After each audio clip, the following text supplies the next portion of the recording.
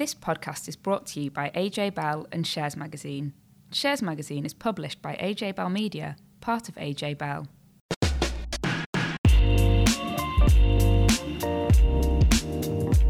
Hi, welcome back to Money and Markets. I'm Laura from AJ Bell, and this week Dan is off on holiday, so I'm joined by Tom from AJ Bell. Hello. So this week we're going to be talking about why those on the state pension are getting a big pay rise next year, and how to have tricky discussions about money with your partner. So Tom, everyone on the state pension's getting more money next year, but how much more money, and how is it calculated, and why? Yeah, pensions joy for millions is the headline. Wow. Yeah, I know. So we've had confirmation of how much the state pension is going to go up by next year. So listeners probably know that the state pension now increases in line with the triple lock, which means it goes up by the highest of average earnings, average prices, so CPI inflation, or 2.5% each year. So there are different measures of earnings and different measures of inflation that are used to decide which bit of the triple lock kicks in. So the government, for some reason, we don't actually know why, but for some reason it uses the earnings for the 3 months to July to pick the earnings weird. amount. They don't just take the average over the whole year? No, so it's the 3 months to July. Okay. And then they use the CPI inflation figure for September, again. Random. Don't know why. Okay. You've got to pick sometime. Or 2.5%, so whichever is the highest of those three. So we've just had confirmation through that the CPI inflation figure for September was 1.7%, and the earnings to July figure was 3.9%. So wow. I think that will be the second highest increase that we'll have seen in the state pension since the triple lock was introduced back at the start. This is why we bring you on, facts like that. Oh, it's a good fact, that, isn't it? What was the highest? Oh, it was actually 5.2% back in 2012-13. So that was a real bumper year. That was a whopper year. Yeah, it was. So great news for pensioners. The way that the state pension system works means that there will be people with different amounts of state pension. So I'll go through the basics to start with, and then we'll have a little look at why people won't get the exact amounts of state pension I'm about to talk through. So the old basic state pension, so that's the state pension that existed before for people who retired before April 2016, that's going to go up by £5.05 to £134.25. And then the new flat rate state pension, that was a state pension that was introduced in April 2016 for future retirees, that's going to go up by £6.60 per week to £175.20. I should say that's all per week figures. Now, the way that the state pension system works and the way the reforms were introduced in 2016 means that there'll be lots of people with a mix of different types of state pensions, so they won't get those exact amounts. So firstly, people who retired under the old system may have also built up what was called SERPs, or after that S2P. So that was an earnings related part of the pension. So you had your basic pension, and then you had an extra bit of pension that depended on how much you earned when you were working. Now, that bit of the pension is different for everyone based on the earnings that they had, and that goes up in line with CPI. So that's not linked to the triple lock. So people who built up state pension rights under the old system might see some of it going up by 3.9% and some of it going up by 1.7%. So just like everything, nothing's as simple as you would hope it would be. There will also be people who built up state pension rights under the old system who are entitled to more than the flat rate amount. So they'll still get more than the flat rate amount, but they'll get the £175.20, so that's how much they're guaranteed under the flat rate system. And then anything extra that they're entitled to is called a protected payment, and that also only goes up in line with CPI. So one of the really frustrating things really about the state pension system, it's the bit that everybody needs and the bit that everybody uses, but it's also arguably the most complicated part of the system as well. So it's basically good news for people receiving the state pension. Some bits of it will go up by 3.9%. Some bits will still go up by consumer price index, so 1.7%. But generally, good news for pensioners. So it's not as simple as just saying, okay, I take this amount that I've got at the moment and automatically increase it by that 3.9% and I'm good to go. So is there somewhere where people can kind of work out how much they're going to get? Yeah, there is. So it is incredibly complicated, but there's a useful tool that the government offers. So yeah, if you Google check state pension, then there's a government website that you can use to figure out exactly what you're entitled to. So that makes it a little bit easier. And so does anything else increase at the same time? So the lifetime allowance is going up, isn't it? Yeah, that's right. So the lifetime allowance actually a little bit simpler than the state pension, which to me, to me seems quite odd. The lifetime allowance generally can be quite complicated, but the idea that something that the state pension is more complicated than the lifetime allowance, which is for people who are wealthier, seems an odd way to have it. But there you are.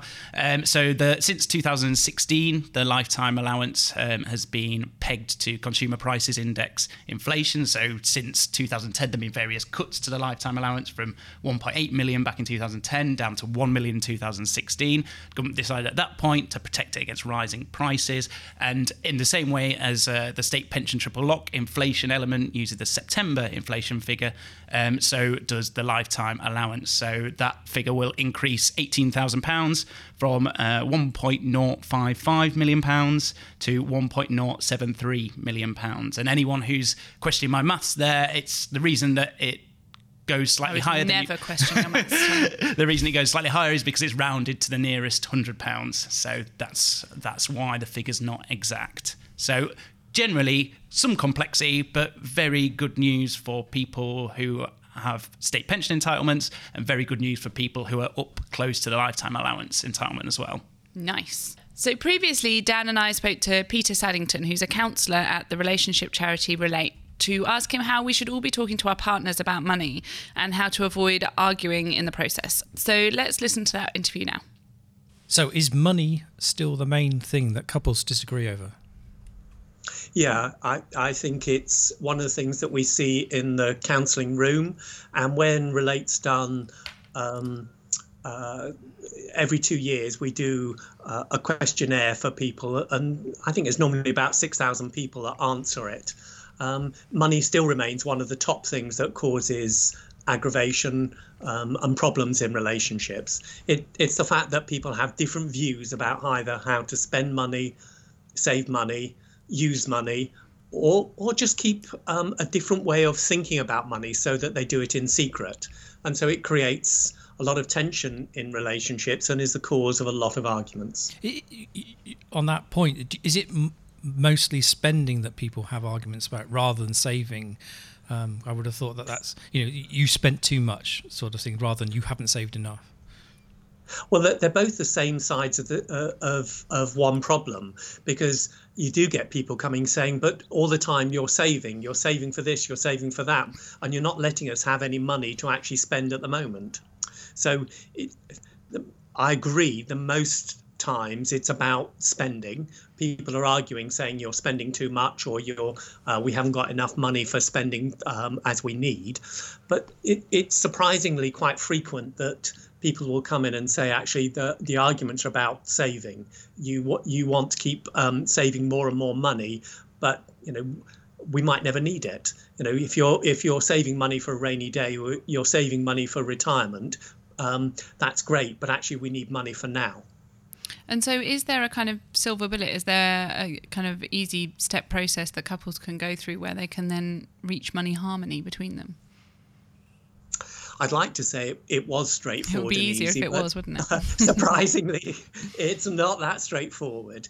And I think that's because it's the emotion that goes with it. So when people are arguing about money, it does become very emotive, very angry, very hurt, almost interpreting that if you can't agree with me about this, what seems such a very basic, simple thing to talk about would be their description. It's almost like you've got a personal attack against them because you're not believing or responding in the way they want to.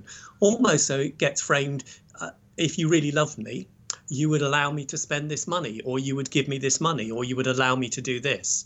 So money arguments are quite often the characteristic is it becomes very emotive, very angry, very hurt.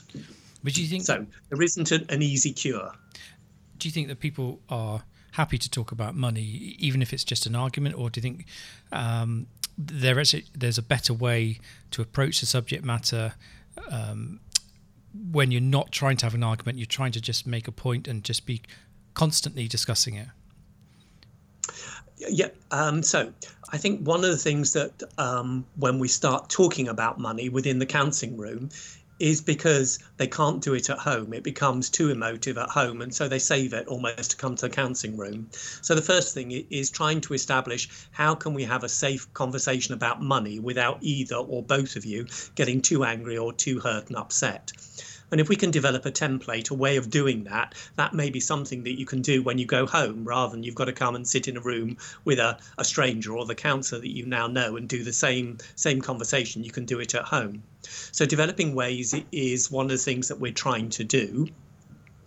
I think the thing that we would bring to it, that they might not be thinking about it, is how you were brought up about money. So what your values are about money, what you believe are the right ways of spending money, is quite often the underlying pressure within the relationship. So if you've got a couple and one grew up in a family where they didn't do that much saving, and they would spend when they felt comfortable with it, and it wasn't an issue, and the other one grew up in a family where saving was what everybody had to do, and there was a lot of emphasis on you don't just spend money recklessly, it's seen as frittering the money away, then the conversations about money start very quickly falling into two camps, two polarized views. You've got to save or you've got to spend. So helping them to understand where they come from with money, what their relationship is with money, or spending money or saving money, is a good starting point. But you always have to come back to, so how can we have a conversation without it deteriorating or becoming too emotional at the start? And so a focus on how you can have a safe conversation is the second part to it.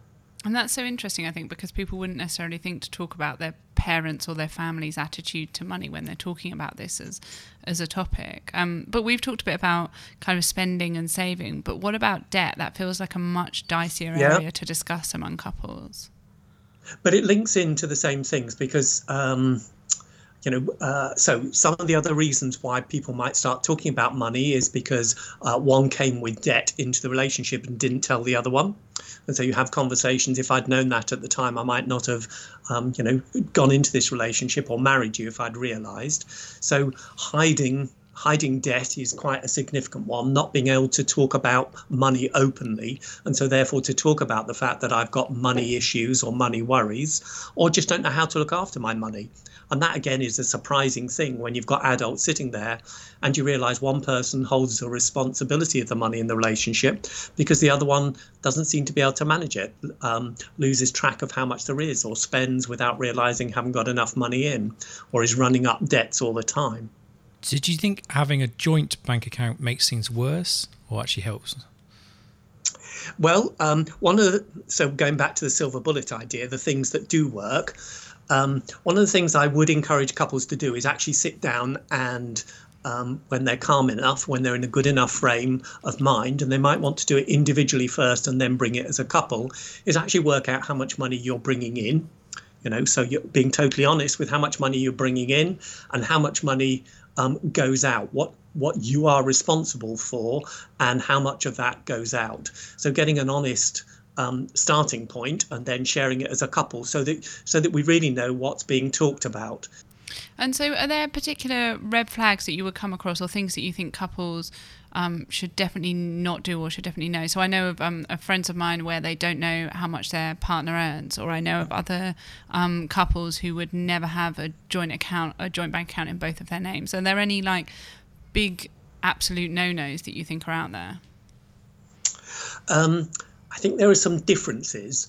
I think when working with couples, if they're not living together, I think some of the conversations about how they're going to manage their money would be different to if you're actually living together, sharing the same space. Then I think you need to start considering a different way of approaching it, where you have shared responsibilities. But if you're still living totally apart, then I think I'm not sure that I'd be encouraging them necessarily to think about a joint account. I'd still be saying keep your own separate monies until you get to a point where you're living together, because it is about power. Whoever's got the money has got the power and control in the relationship. And so we're trying to find ways in which it can be shared. It's not one person having power over another. You're trying to get it so that there's always a sense of this is a couple relationship. There's a shared responsibility, but there's also a shared ownership of the money, shared opportunity to spend the money.